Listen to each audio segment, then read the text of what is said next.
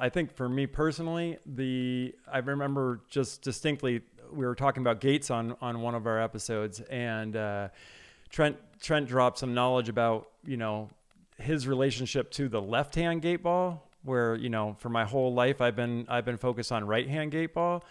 And I just remember when he was dropping his, he was just going on his normal tangent. But for me, I'm sitting there and like I just want to hit the boom button like 20 times, so people can just hear like, or the train horn going on like boom. This is it. And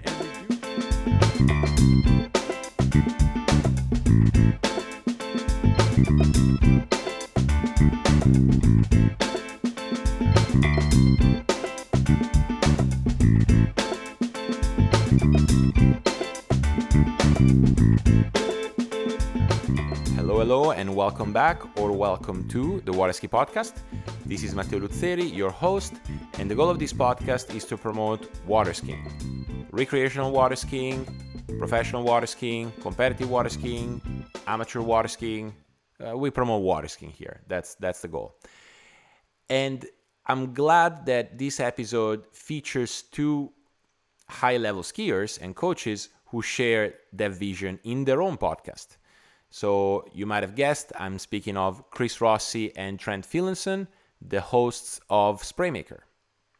So Spraymaker had a very successful season 1 last year in 2020, and they're about to launch season 2 next Monday, so March 15th. So we thought it was a good idea to sort of catch up, speak about podcasting, speak about skiing, and talk also about podcasting about skiing. So it was a very fun episode to record. I truly love how the two feed off each other so well in their show. So it was fun to sort of jump in as a third person and just have a fun conversation. This conversation at this episode is, again, this week brought to you by Real Frequency College Consulting. If you're a parent of a collegiate-bound water skier, this is an exciting and stressful time. It's common to become overwhelmed with the admission process, college research, deadlines, essays, and picking the perfect college ski club culture. Let's face it, they're all pretty awesome. I mean, they have water skiing. Why would they not? Are you and your student making the best decisions to increase success and mitigate risk? Real Frequency is with you every step of the way. With weekly contact and face-to-face consultations, Real Frequency ensures your student is held accountable so that you don't have to. Real Frequency offers comprehensive college reports on over 6,400 institutions and extensive info on NCWSA-affiliated schools. Real Frequency is there for career path guidance, the connector of internships, and career research. As a result, your student graduates on time with a career, so they can afford to pull you skiing in their boat sooner. Real Frequency also offers financial planning from a college economic specialist and access to your very own admission essay specialist. And there's so much more. And I'm glad they offer financial planning because some institutions have scholarship for skiers, some don't. So it's good for incoming freshmen to have a good idea of their finances. This process can feel like running your hardest pass. Let Real Frequency take on the stress of admission so you can enjoy the course. You can go on realfrequency.com, that's REAL frequency.com, or you can call 509-992-2888 and schedule your free consultation. Real Frequency.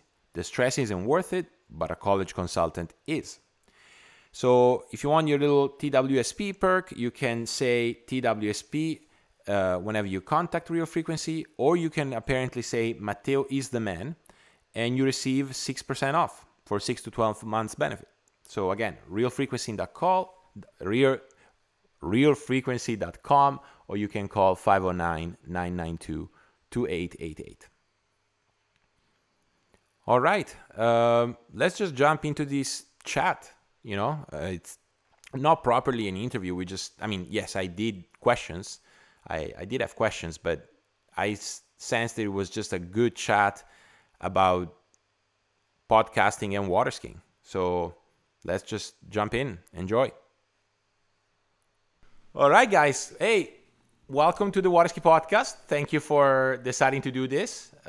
Trent, Rossi, welcome. Thanks for having us. Thank you, man.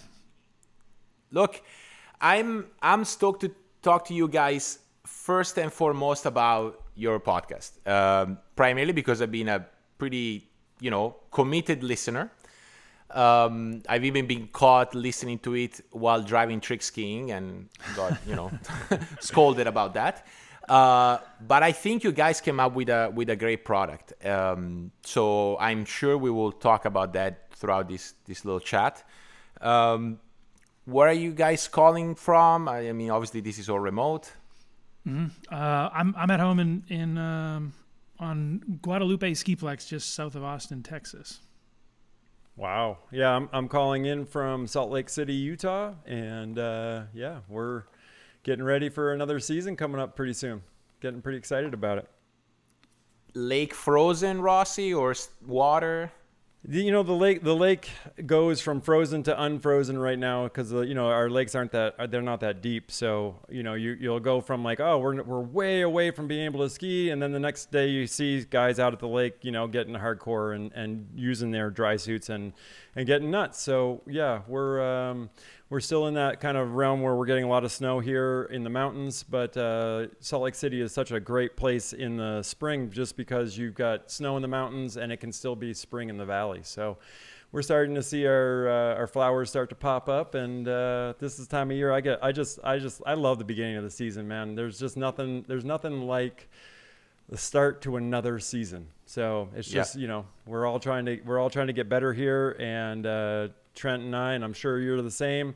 You just get fired up, and I think the word that always pops in my head is possibilities. This is the time of just, hopefully we can reach a newer high than we ever reached, and hopefully we can learn some new things along the way that make skiing, sometimes we call it the blackout, where you don't know quite different aspects of your skiing. Like, we're just trying to fill those in and just try to evolve as skiers. And whether you're an open water skier or a course skier or a high level, professional, I think the beginning of the season is just, it's the best.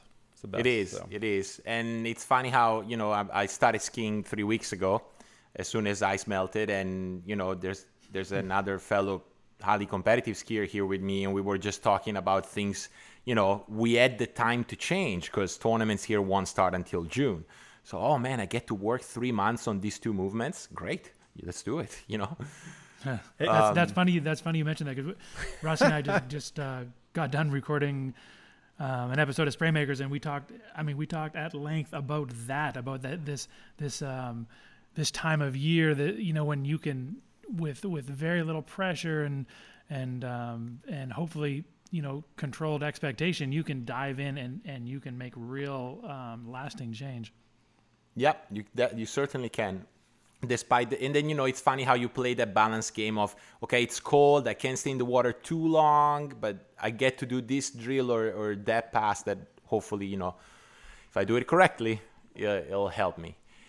And, it's funny, we've been recording for 3 minutes, and I feel I'm already in a Spraymaker episode, because that's the feel of your episodes. You guys just talk skiing in high depth, and yet it's approachable by anyone. I had people coming through ski school that listened to your podcast, and they came to learn how to do the course. And they would follow up, and certainly, I'm at a different level, and I love your episodes. So how did you guys come up with the idea? Like, when did you start talking about it? Well, I guess and I'll get started, then Rossi, you can explain, how it all came to fruition in the end. But it was something, I'd been kicking it around a little bit, and I had a guy, a friend in Canada that I coached, that had been pressuring me to do it, and then really, Brooks Wilson, president of Radar, he just sort of presented, like, I think we need this, and I think you guys are the guys to do it.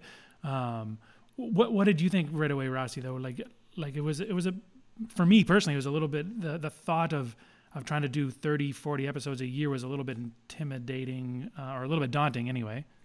Well, we're definitely I think the strong part of Spraymakers really is that we are unscripted in what we do. And so really what we're capturing is, just Trent and I talking about skiing. We've been doing this for a really long time.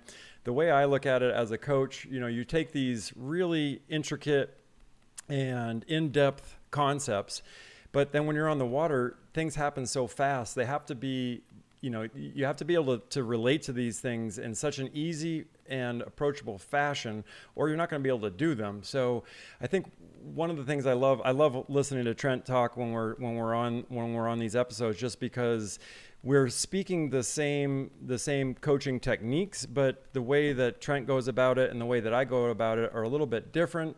And then we're able to throw it back and forth in I'd like to say we're evolved coaches. So these concepts that are really, really intricate and high level are actually approachable, and they're approachable from the free skier standpoint all the way through the, high level pro athlete type of thing. And 30 episodes a year is, we're learning as we go. I bet if you go back and listen to our first 10, we were, there's a lot more ums and hesitations and just trying to figure it out. But I think that's kind of the beauty of it. And, when we first started talking about Spraymakers and doing this, I couldn't think of a better person to do it with than Trent. He and I are buds off the water and on the water, and we always look forward to being together. And he's got a great group of skiers down there in Texas that he gets to work with, and I've worked with tons of people in Florida when I was running ski school, and I've evolved out of that a little bit. So for me, this is a way for me to get back into doing a part of skiing for me that is the most important. It's kind of always been the most important, and that is helping people to get to their goals in water skiing, because we all love to ski and we all want to I think we all want to get better and see where it goes. So when Brooks approached me and got Trent on, and we were chatting about it, it was like, this sounds great. And really our only rule was no rules. It was just come into it unscripted, don't think about it, just talk about it, keep it light, but also jump into these higher level concepts. Yeah, for sure. And I can testify that you like to talk skiing, because the couple of times that I came to ski with you in Orlando, there was a lot of talking before the set and after the set. I can certainly attest to that. And what I find interesting in your episodes, and I certainly noticed how you guys define it as season 1, like you're recording a new season now. Mm-hmm. Yep. Right. That's how we're calling it. Yeah. So in season 1, yes, obviously things got better as the episodes progressed, because that's just the nature of doing things. But I always noticed this pattern, which I found really entertaining, that you guys would start with a concept and it would go, Trent says his thing, you, Rossi, say yours. And then eventually by the end of the episode, you come to realize that you're converging on the same thing, right? Yes. Yep. And it's super cool, because I think that's what happens in water skiing at the lake, right? Like 3 people might tell you the same thing 3 different ways, but then it resonates with person B, and then you get to improve. I think maybe even like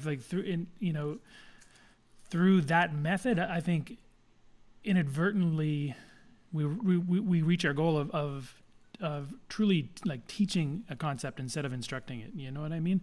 Just like you said, we're going to go in these divergent paths, and then, either Rossi or I or both of us, we both have a habit of like going way down these dark holes, but then we're going to reconverge and then end up with this, we usually end up with a bit of a bow on it. But again, I think like when you hear it in that manner, I think you actually can learn a concept instead of just being told what to do. It feels like hear it from exactly. angles. But by the time Rossi and I are done an episode, I feel the same way that I feel at the end of a set that I'm coaching. Like there's a lot of conversation, a lot of reciprocity, and all of a sudden it's like, I feel like we got somewhere. It's right. They're nice little coaching sessions from my living room.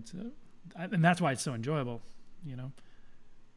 Yeah. What has been your experience, Chris? Because to me, just by hearing Trent, but even personally doing this podcast, it's a lot of fun, like I do a different thing. I interview, I speak to people, to skiers, and it's just a conversation that if I didn't have a podcast, I would have had anyway, like it's just good fun.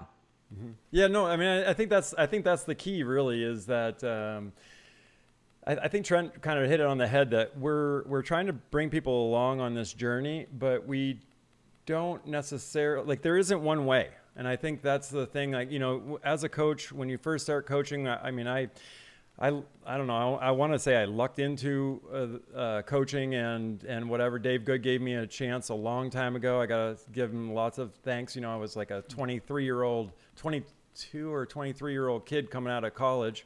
And he basically handed me the reins to a 3-lake facility and said, go. Wow. And so, yeah, I mean, I went to school for business, but I mean, once you start to do those things, you kind of, have to jump in. And so you go through these growth periods as a coach. And at first you just want everybody to do exactly what you're doing.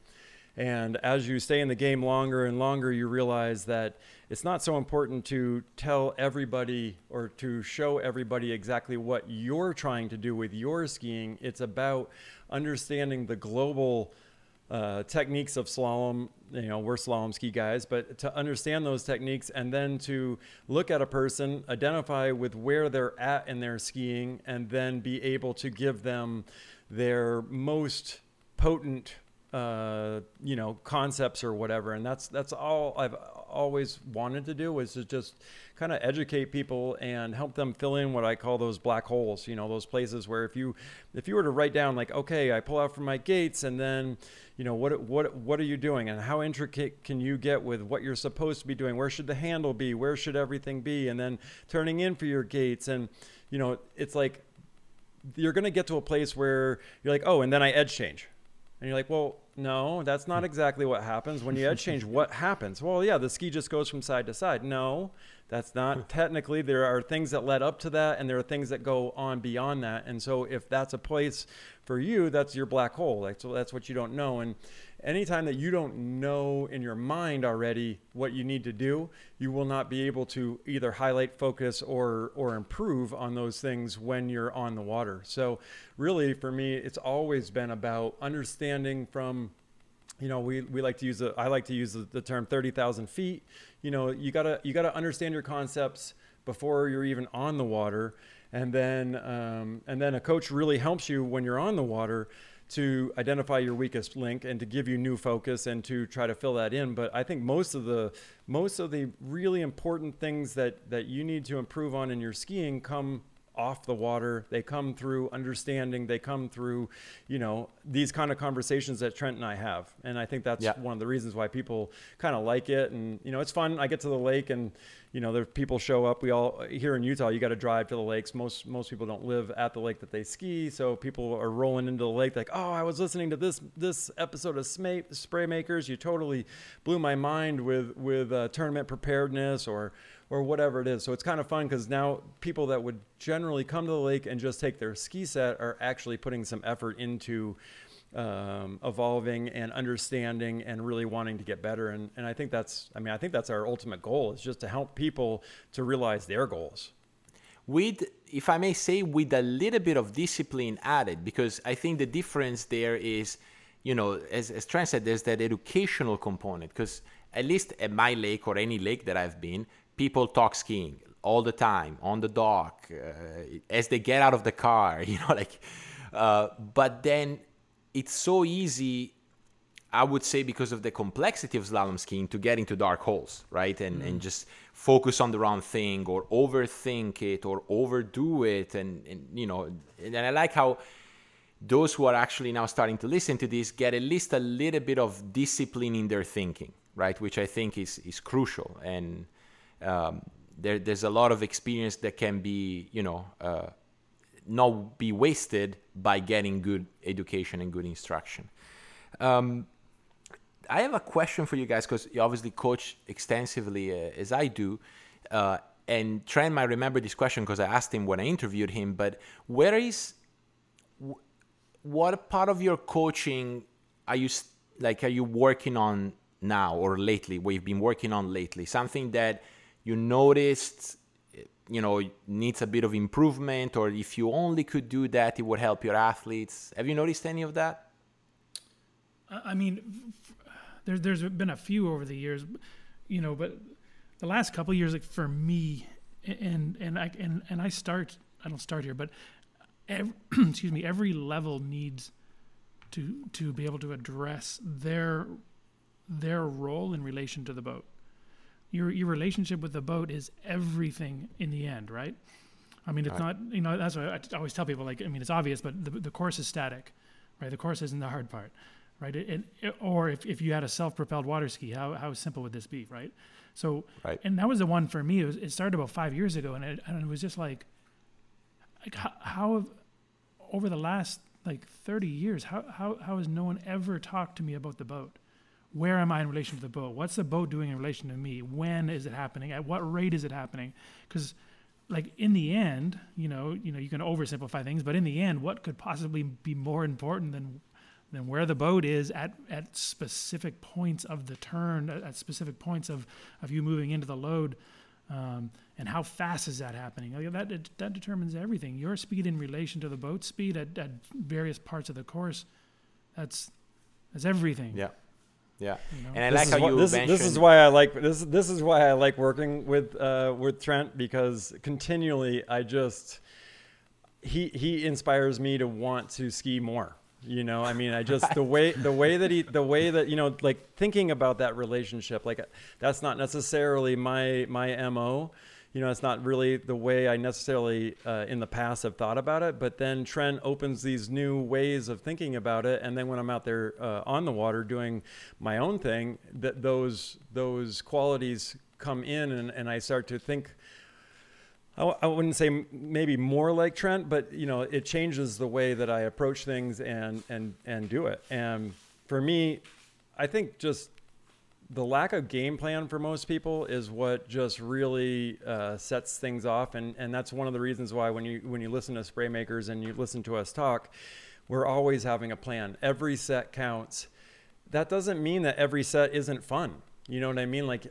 My least favorite sets in a year are the ones where I ski into the dock and I evaluate. I always evaluate how my set went, and I go, I didn't think of anything, I didn't accomplish anything.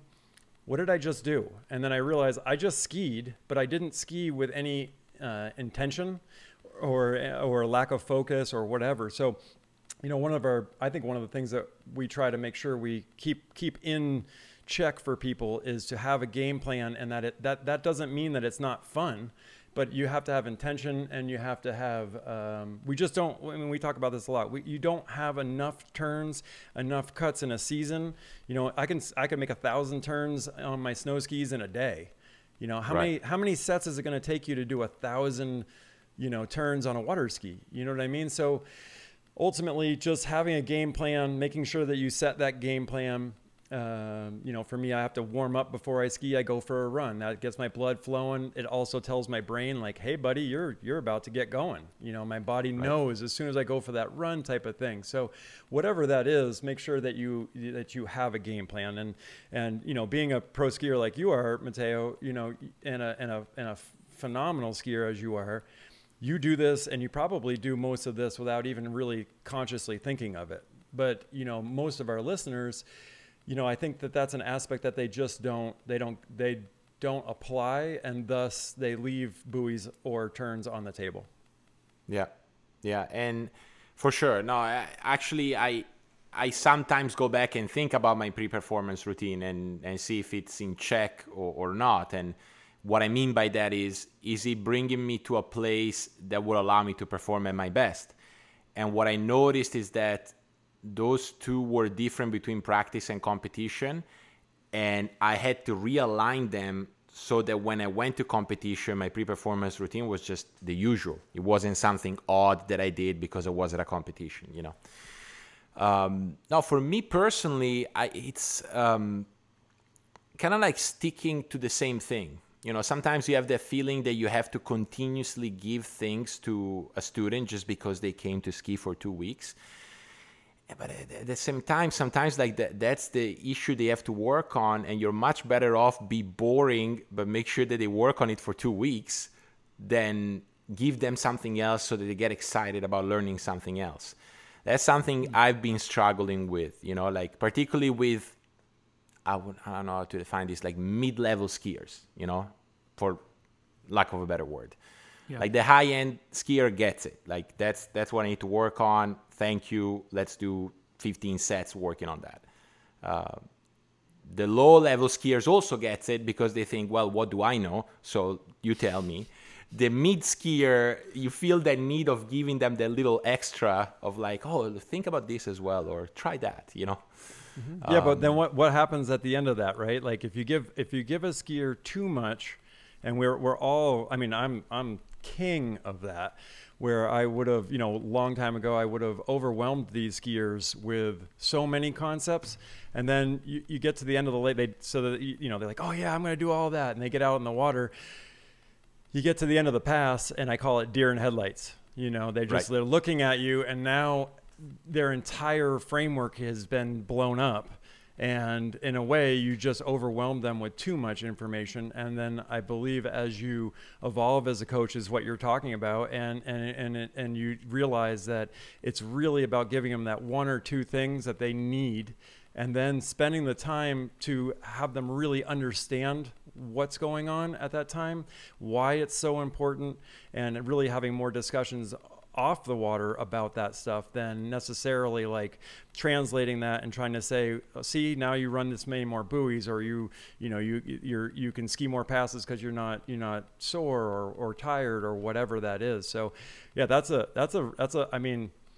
balance that every coach has to go through, and has to see their skier and make sure that you're not overwhelming them. And I mean, one little sidebar I'd just like to say, like for me, you know, when Water Ski Magazine was a thing, you know, I was approached to do articles here and there, and I loved writing for the magazine because I just loved that magazine, and it is no longer. But one of the things that I basically told him is I want to be able to write an article for you every month, so that the skiers get to hear a continuous story throughout the whole year, so that if they sign up for this kind of concept, that they can progress with it, and not just hear like, oh, Rossi says this, Wade Cox says that, Andy Mapple says this, Drew Ross says this, and all of a sudden they get into that deer in headlights thing where they're working on two different concepts that, you know, while they will help their skiing, they don't know how to put the two concepts together. And I think that's one of the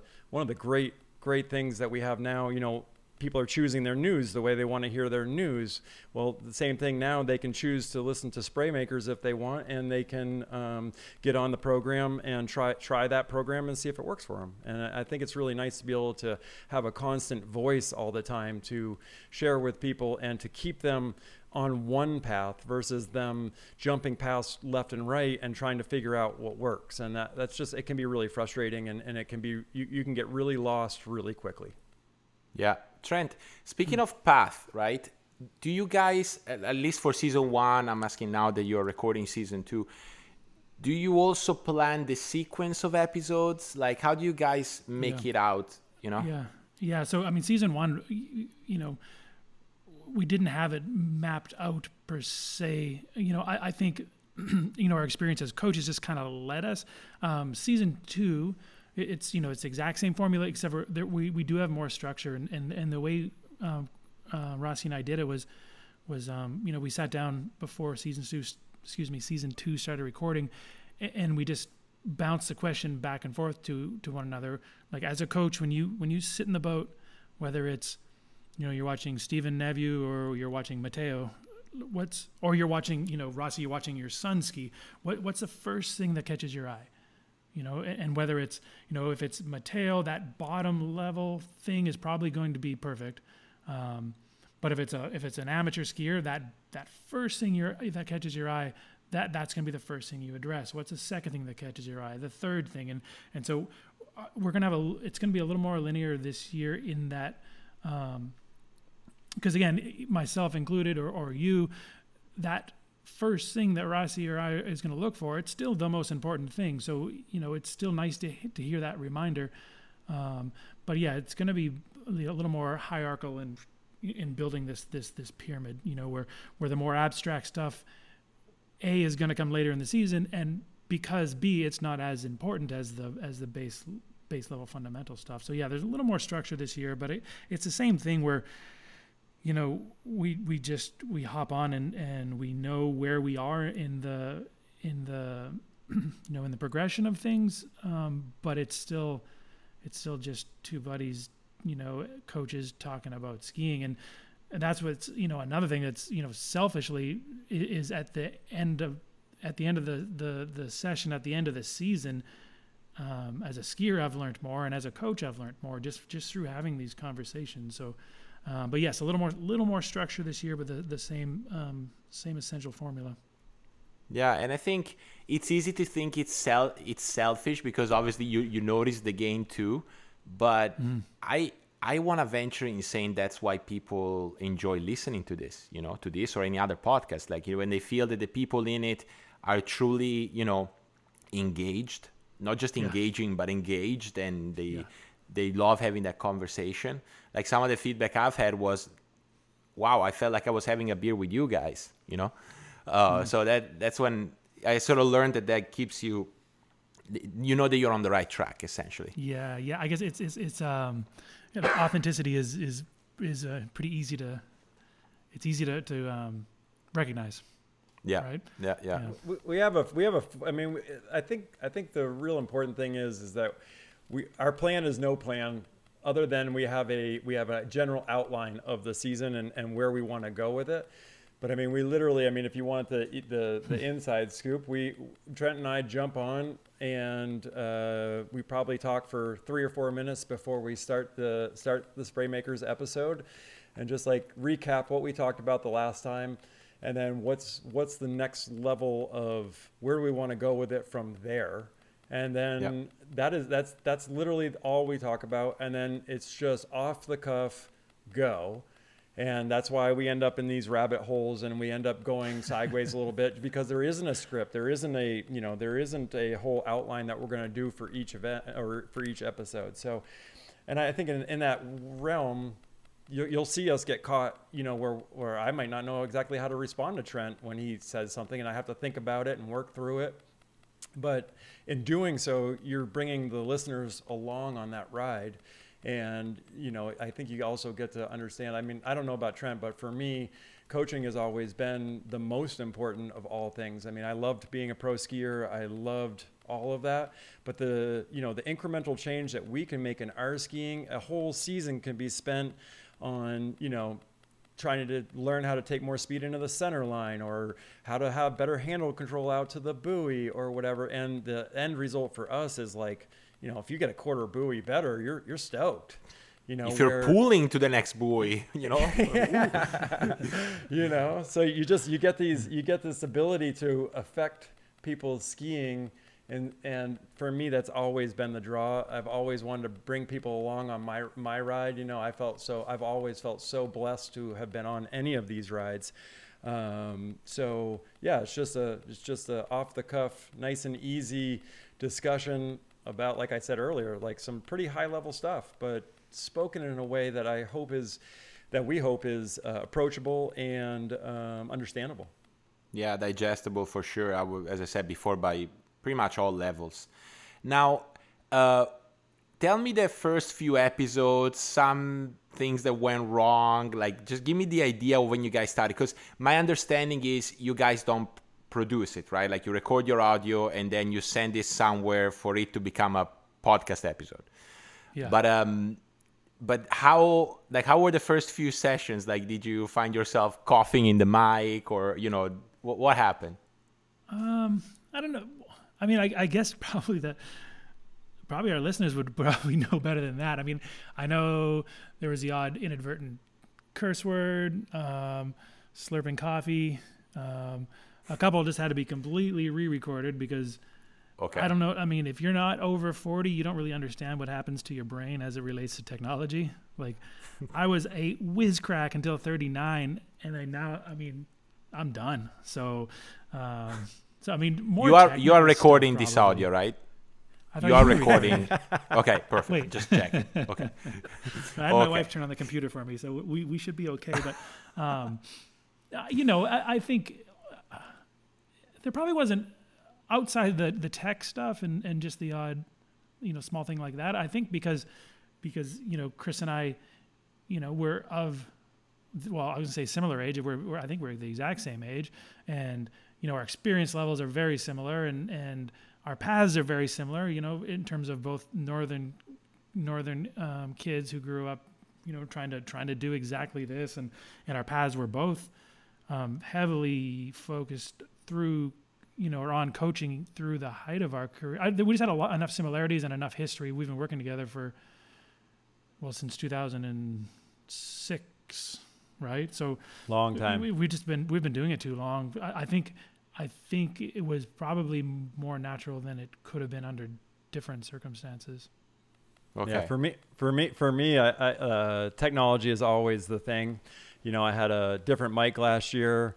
I am very hard of hearing. I actually got hearing aids this year. I'm not using them today. So anyway, for me, just learning how to do this that way, we had a lot of episodes where my audio was just way too loud compared to Trent's. And then, the bummer is that these were not scripted. So we would get to the end of an episode and we're like, man, that was a banging episode. People are going to love that.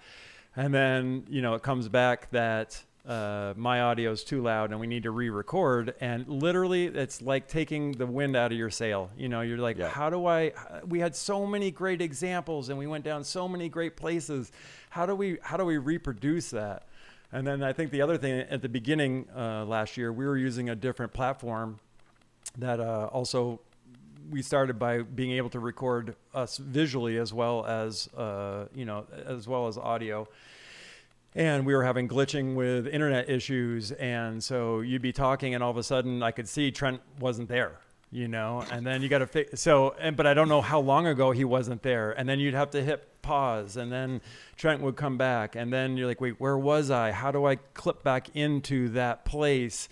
And how do I more importantly than that though, is how do I mentally get back to where I was and where we were taking the listeners, and to get back into that when you have to chop it all the time. And so we ditched that platform and went to a new one and went strictly audio, and that seemed to help. I actually like it. We're on Zoom right now chatting with each other, and I like that we can look at each other, but this is a new realm for me because normally I'm just staring at a screen, just listening in my earbud to Trent, and today I get to look at you guys.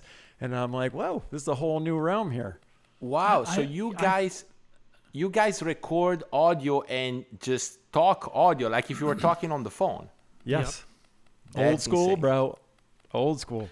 I had forgotten about that though. The first 4 episodes literally took us 6 weeks to get 4 episodes done. Because it just every time we would try, it would crash, and again, like Ross was saying, we were using a platform that required far greater bandwidth, and it was like during part of the season where I was traveling a lot, and so I'd get to Hotel A and oh great, it worked, I can't believe it worked, and then I would be at the boarding school the next week and oh crap, it's not working, and like it was like there was a moment where we were teetering like, I don't think we're gonna do this.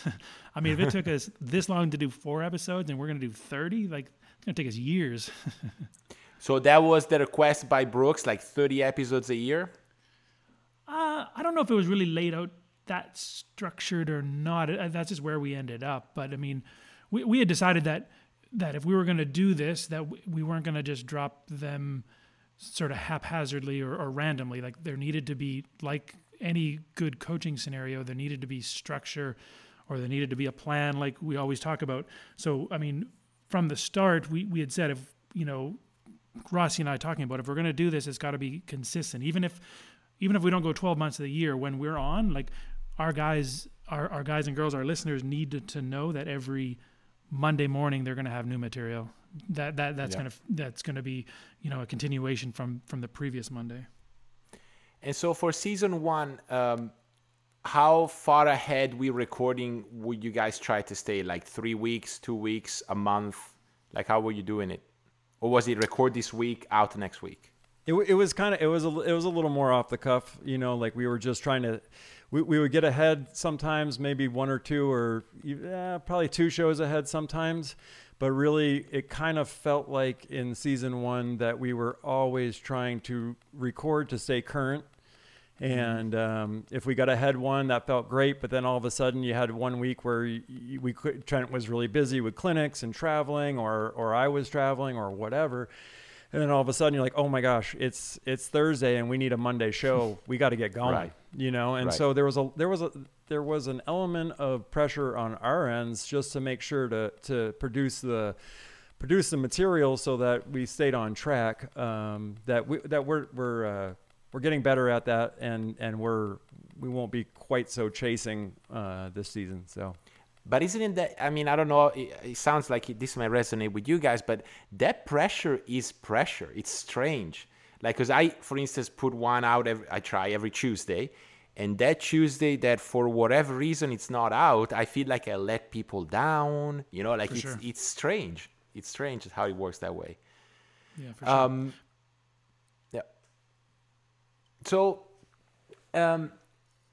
anything that you can, so we're recording this is March 4th. This is probably going to be out next week. Can you give us any sort of snippet, like anything off the stove about season 2? Anything that you want? Well, I think we're coming, I believe it's going to be March 15th or whatever that, that graduating into the 3rd week of March is when we're going to start. And really it's, like we discussed, we're going to do a much better job of making sure that each episode lends itself to the next episode, and again, like without really planning that, it mostly did that last season 1, but there was a little bit of jumping around that in hindsight, we weren't real happy with. So we're going to look for it to be just a little more concise and a little more, step 1, 2, 3, kind of the, and again, like we said, as we view skiers as coaches, that's how we want the season to flow. But also, as we kind of look at our own skiing, like how does the season flow? Like, okay, the first set of the year, what am I doing? At what point are we really being honest with ourselves and coming up with a plan that we're going to stick with? And then, at what point of the season do we even start thinking about fin setup? And then when are we doing, when do we start really thinking about tournaments? And so it's going to mirror not only our coaching approaches, but it's going to do a pretty good job, I hope, of mirroring how we approach our own ski season. Mm-hmm. Mm-hmm. Yeah, it's a good one. It's a good one. It's yeah. First episodes, we're going to be talking a lot more about what the beginning of the season looks like, what goal setting, and, we'll talk about, a lot of structural points, highlight some things like Trent said earlier, when you look at a pro skier and you see them on their first set, you're going to see that stack or that position, and how do others, focus and get to that place. So we're trying to build our listeners basically fill them in on how our brains work, how our seasons are approached, how we'd like to see their seasons approached.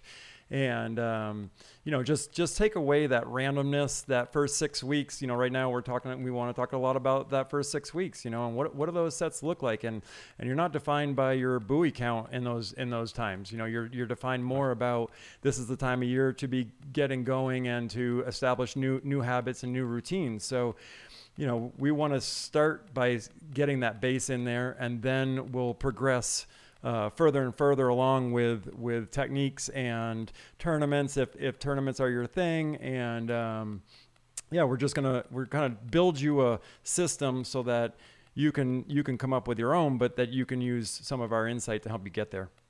Yeah. And I think the other thing that was really important to Chris, because as a ski designer, he's obviously wanting, Corey Vaughn to run 41, but he's also wanting like your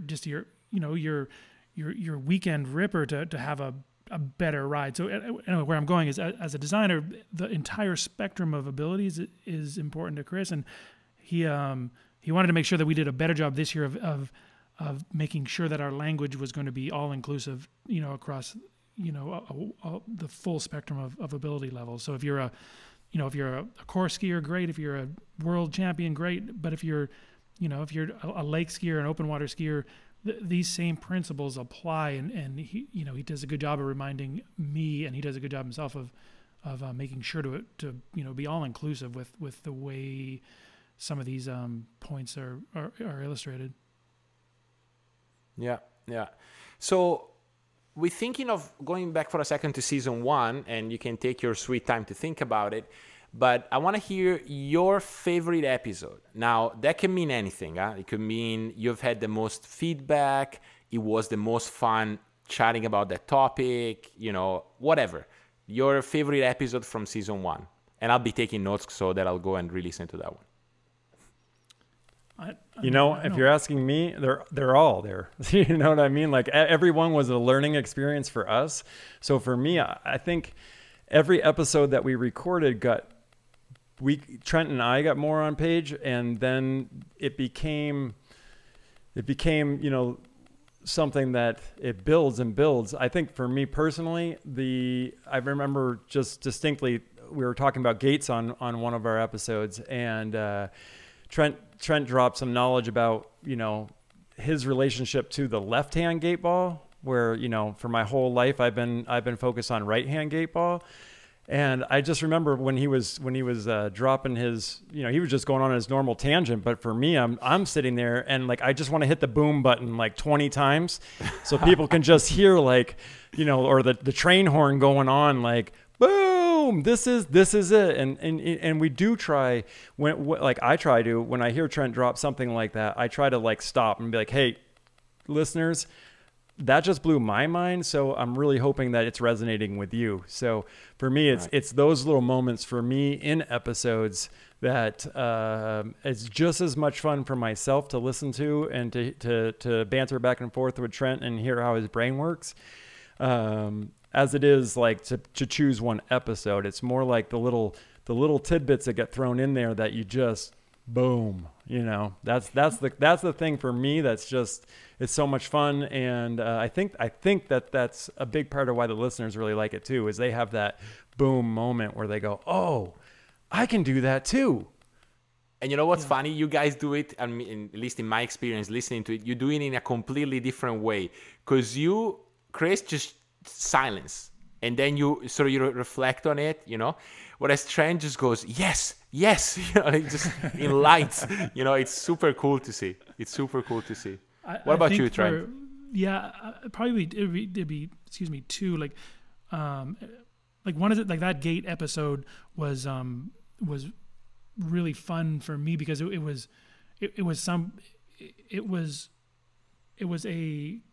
really concise way of thinking about it that I had only recently arrived to, and then talking about it with Chris, it really confirmed what I had only recently in the last couple of years it had really been drawing towards, and it got a heck of a lot of feedback. I got a lot of questions asked about it, and then the other one would have been that we did one on just tournament preparedness, or I can't remember exactly what it was titled, but it was getting how to get ready for tournament as it applied specifically to game day, and it was just that episode came out, and then the next week I was chief driver at a tournament up in Dallas, and I mean I had so many people seek me out that morning just to be kind of go over a few things that we had just talked about. It had just come out on that Monday, I believe.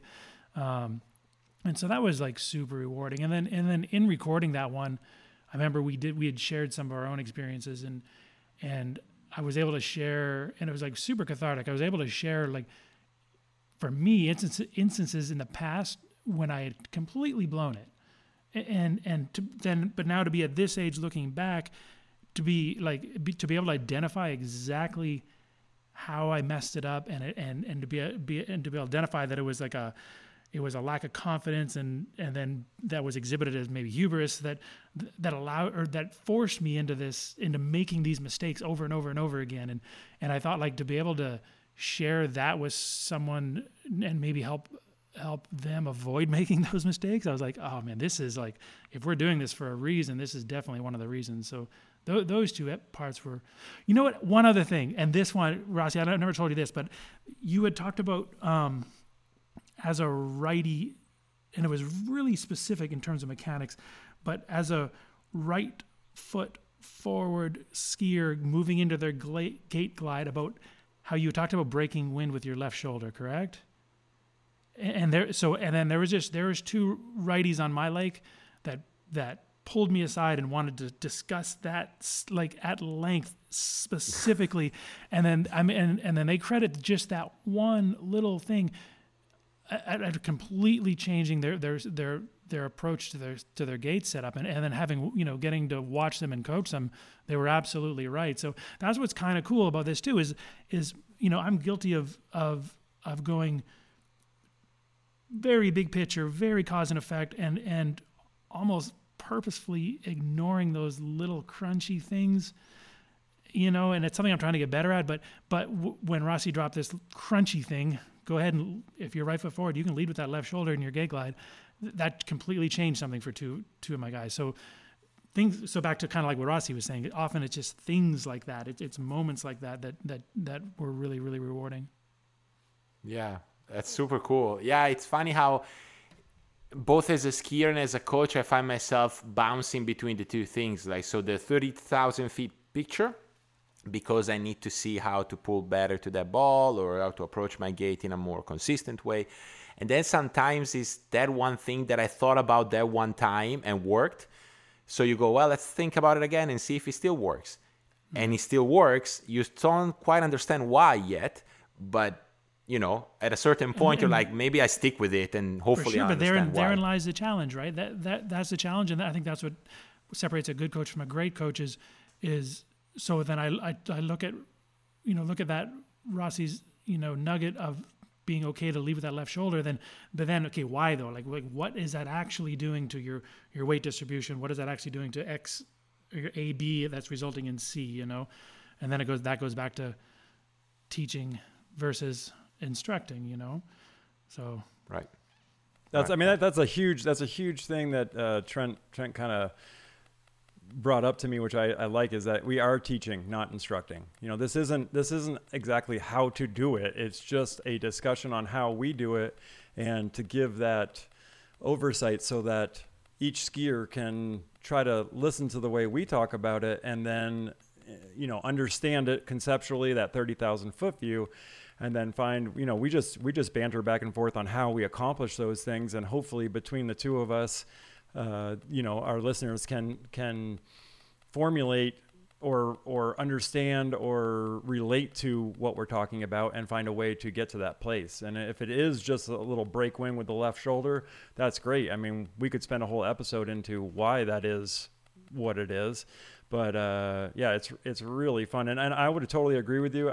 Before you even started talking, Trent, I was thinking, that episode about tournaments and being able to share, why do you see me walking the shore, before an event? Yeah, I'm nervous. I need to move. I don't like sitting there stewing about what's about to happen. Like, I need to do something, so I'm going to go, move around, or look at the water conditions, or go for my run. And I would say we had a lot of feedback on that one from our tournament listeners. But like you said earlier, Trent, the goal here is to help everybody progress. And we don't spend enough time talking about our open water skiers, but we are trying to do our best to relate. And we do some episodes talking about that stuff. And we're just always trying to relate back to anybody that is listening, and if they can take little nuggets from it. So it's really important. Yeah. Look, guys, I just have a question about more of podcasting, and I'll ask it to you, Chris, first, because I've asked a similar question to Trent a few months ago. But obviously, all three of us speaking, super fans of the magazine, right? And then the magazine goes away, and we're all thirsty for content, right? And it seems to me that podcasting has brought a new wave of content about water skiing, right? what was your relationship with the medium when you started? Like, were you listening to podcasts? Was it just like, oh, let's do a podcast, Chris? What is it? Like, what was it like for you when you guys started? So I'm not in the past, I wasn't a huge podcast listener. I would seek out certain episodes of Joe Rogan or whatever, just based on content. Yep. And I found myself really stimulated. And, my wife and I, we do Sundance Film Festival every year, and we love doing, and we do it for the documentaries, so that you're getting different insights into smaller, more finite topics, and you get to really dive into them. And, when we get done that film festival, the thing that we feel is energized and kind of, it's like to me, I think of it as it happens at the end of January, but for me, that's like my new year, because I'm now all of a sudden I've watched all these documentaries on all this new topics that I didn't even know about. I mean, it might be about Syria, or it might be, it might be about farming in the US and how 90% of our beef comes from 4 farms or whatever that is. And then it makes me want to go down that rabbit hole. And then, so when podcasting came up, yeah, it was a little bit like, what do I need to, I just went and, I did the typical thing. I went on Amazon, I bought a highly rated microphone and figured out how to plug it in, and then it sounded like crap. And, we blew through way too many episodes with me yelling into the mic and it sounding terrible. And, but since then, I think it was the evolution of what was going to happen. And so timing wise for us, it was a good time. I wish we had started a little earlier, now that we're rolling, I just really like how we connect with people and are giving another avenue. I used to write a lot of articles for, let's say Water Ski Magazine, Water Skier Magazine. They signed up for my concept of having a whole year of me writing, and I really enjoyed that. And so I helped support that magazine. I just got my water ski journal with Jamie Beauchesne on the cover. So, it's nice to have another water ski, related magazine available out there. And if you don't know it, then, check it out, Water Ski Journal. But, when you write, the one thing when I evaluate how I write, I think the reason why people liked my articles so much was that I wrote in an approachable way. I write how I talk. Mm-hmm. So this is a easier way for me to be able to, a much less time consuming way. Now that we obviously have gotten through a lot of our podcasting issues, it's actually an easier way for me to get those concepts, pumped out there. And then also it's the little things that we talk about. It's those, whatever Trent just called the crunch, you don't always write the crunch into the article because you don't know that it's actually that important until you're bouncing it with somebody else. So in a way, I think it's a more effective way of communicating our thoughts to skiers and to enthusiasts. Yeah, that's cool. What about you, Trent? Were you listening to podcasts before doing Spraymakers? Did it come after you started doing it? No, a little bit. I'm really just mostly like ESPN garbage, and it's actually a really bad habit of mine is I fall asleep listening to ESPN garbage, and they're all the same, and I love them. I love American sports, but really that was about it. Obviously the same thing. Seek out a Joe Rogan when there was something applicable or something that was appealing, but not a whole bunch. Lately, a whole bunch of fly fishing podcasts. Right. So right. I'm turning into like a super nerd in that way. But yeah, not a whole bunch. I think like Rossi was saying, I think after the magazine went away, and then there was a voice that I had that went away with it. This the idea of doing this was super appealing, and like Chris was saying, it's you can learn a lot, you can teach a lot through writing, but it's like that reciprocity. It's that, like, Rossi will say something and I'll ask him a question what he meant by that, and then I'll ask him, is it kind of like this, or I'll say something, he's like, yes, that's exactly what I mean by it. Like, so that back and forth just gives such a more complete picture and just a better learning environment, than just simply, me or Chris or you just crafting something on paper, and it's a little more static, and it's a little harder to learn that way. Yeah, it is. And I think it's, I think part of it is like, in my opinion, the complexity of slalom skiing requires a little bit more time, like even just a well-edited 4-pager might not get to what you're trying to get. Mm-hmm. But also I think it's also easier to fit podcasting into things in your life, like notoriously driving, or for me, laundry, like whatever things that you can listen and pay attention to an audio while doing something repetitive, then you get a chance to learn or be entertained, right? But I was curious to hear, like, if it was something, maybe you guys were super stoked about podcasting before, and then you said, oh, got to do one. Kind of came as you started doing it. Yeah. Nice. I understood the medium, and like I said, I did listen to something daily, but it wasn't. I didn't, other than just as a tool to go to sleep. I wasn't really seeking out information, like I do now, based on what Chris and I have done. Yeah. Super cool. Look, one last question that I have. It's very simple. What is exciting you about the sport now? And I ask you this because you guys have been in the sport for a long time, right? And it always fascinates me how the sport has been changing, in the years that I've been doing it. But anything specific that excites you nowadays? I'll start with that one. For me, what's really exciting is seeing concepts that I helped develop, and Trent was part of this too. Early 2000s, there was what we called old school technique. I mean, it was pretty much a one way to do things, and your Mapples and your Wade Coxes were the kings of that technique. And then through my friendship with Jamie Beauchesne and also just my always curiosity on how to do things better, we came up with new techniques that we were writing about. It was like a I mean, I don't want to call it like a revolution, but ultimately we were breaking off from what was the given and going into this space that was the unknown.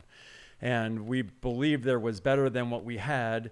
And so, so much time and effort went into that, and it was really exciting. I mean, I had some seasons where I took a step back where people were like, well, you were better on tour last year than this year. And I said, well, I'm working towards something different, and I can see my end goal. And so, to hammer through that, and, some call it new school style, some call it, Wade Williams called it any style, as in New England style.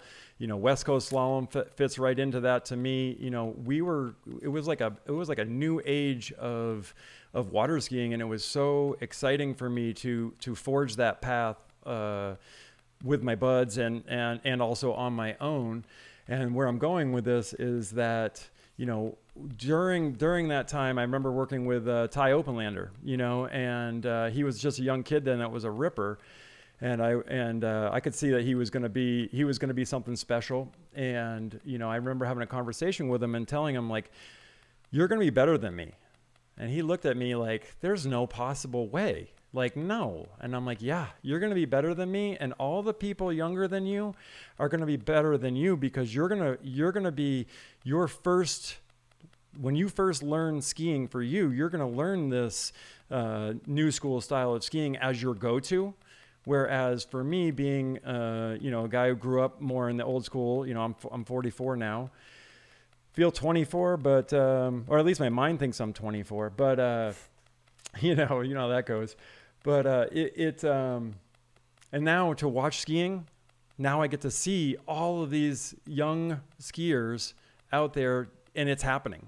And just see how easy they run the passes that they're running. If we're talking about the high level pro young skiers, their efficiency is through the roof. They have very little of the things that hold me back, because I learned, my go-tos when I hit the oh crap button, are going to go back to that deep rooted survival. And if you grow up having not been taught that, but you're taught this, new school style or West Coast slalom or however we want to call it, if your oh crap button is in that realm, then you're so much further ahead than we were when this started. So for me, like so it's just so exciting to see this transformation and see how many people are skiing so well, and I'm just excited for where the sport's going. Yeah, it's cool because I mean, I remember those years well as a junior skier. But now there are skiers out there who were born in those years, and basically that's how they grew up, right? That's what they were being taught, and you do see it in the younger generation. It's super cool. Oh, that's a really good point. Like you look at like kids like Ryan Canepa, and that's what's really cool. I think for years everyone was so they were so bent out of shape about what we no longer were that. They weren't focusing on what we are and what we have and what we actually do, right? Like, are we on ESPN? No, we're never going to be on ESPN again, and because that's not our platform, that's not important. It doesn't matter. We're never going to be on TV again. Not in the way we used to be, but nothing is on TV in the way that it used to be. So like people have spent, even recently, we've spent so long focused on what water skiing wasn't instead of what it is. So what I think is really cool, and the trick skiers are the same. They're like, be damned if I only have 5 events this year, don't care. Trickers are the best example, the trick skiers. Look how good these guys are. And they have like 1 or 2 tournaments a year, Right. and they're mind blowing. And it's the same thing. You watch these little kids run 39 off, like it's absolutely nothing. And they're like, a generation and a half ago, like maybe it was the allure of TV and money that was doing it. Now it's not even a full schedule of pro events, and they're driven. 1, and then 2, the resurgence of these pro events that I just said we don't really need. Like what y'all did in Europe, the season before last, and how it's trickled over here. Like there's more events now than there has been in the previous 6 or 8, 10 years. So it's maybe it's that realization that maybe it's taking a little bit of pride in what we actually have and what we are instead of so worried about what we used to be. It's kind of driving it again, Yeah, I couldn't have said it better. I think it's, I've said it before, like I think in the last 2 or 3 years, we are seeing a little bit of a uprising in the sport. And by that, I mean on all levels of the pyramid, from more people learning 41 to more people buying entry-level skis and joining clubs and going to ski school and, buying gloves. But I think, possibly what has allowed us to get there is to realize where we are now as a sport and build off of that rather than living in the past and trying to be what we once were. Yeah. That's a tough one not to get pulled into. People always have a vision of what it used to be or what things are, but it's called evolution, and I'm really enjoying where we're at with skiing. For me as a ski designer, it's really important to always think of a person's first time they're ever skiing all the way through, them reaching their goals of, if that's being a pro or whatever. And it's really important to, help people along the way. And we're seeing, more ski sales than we have in many years, like you just said. And the sport, I think people want to knock the sport and say, oh, we're not as big as we used to be. Well, you know what? Maybe we're not as visual as we used to be, as in, a mainstream television. We've got some great new webcasts and production going on that really help to highlight what we do. And, it's just about having a love for this and wanting to progress. And I think the place we're in right now is a wonderful place for people. It's so approachable, and there's so much knowledge that I never had growing up to be able to come up with my own plans to progress. So it's a wonderful time to be in water skiing. It's a wonderful time to be in a lot of things. And like I said, we've got a wealth of knowledge out there available to people, and there's lots of platforms to be able to reach out. Yeah, well, look, I don't think I could have ended it better. It's a wonderful time to be in water skiing. I fully agree. I mean, I mean, to me, it has always been, but now even more so. Guys, man, thank you so much. This was a fun chat. So March 15th, you said the season 2 of Spraymaker will be out. Yes, sir. I mean, and sorry, the 15th may not be the actual date. I think it is actually. That's Monday. But yeah, it's going to be the follow the start of the third week of March. Yes. Okay, so Monday is the day that the Spraymaker comes out. Perfect. Oh, that's great. Hey, I also wanted to give you a shout out, man. I've not being a big podcast guy, I do my little Joe Rogans here and there, pick and choose them, but it's been nice. I enjoy listening to your podcast. It is really fun to see where you go with your interviews, and there's a lot of knowledge being dropped there too. So thank you. A, congrats, and B, keep going. Thank you. Yeah, that's the plan. Keep going. It's the frequency and being consistent with it is the challenging part. But if I get to have conversations like this one, man, it's all worth the diligence.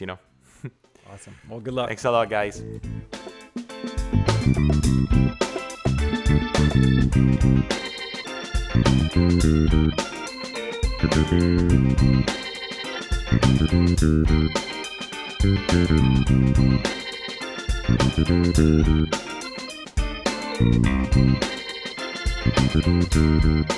Thank you.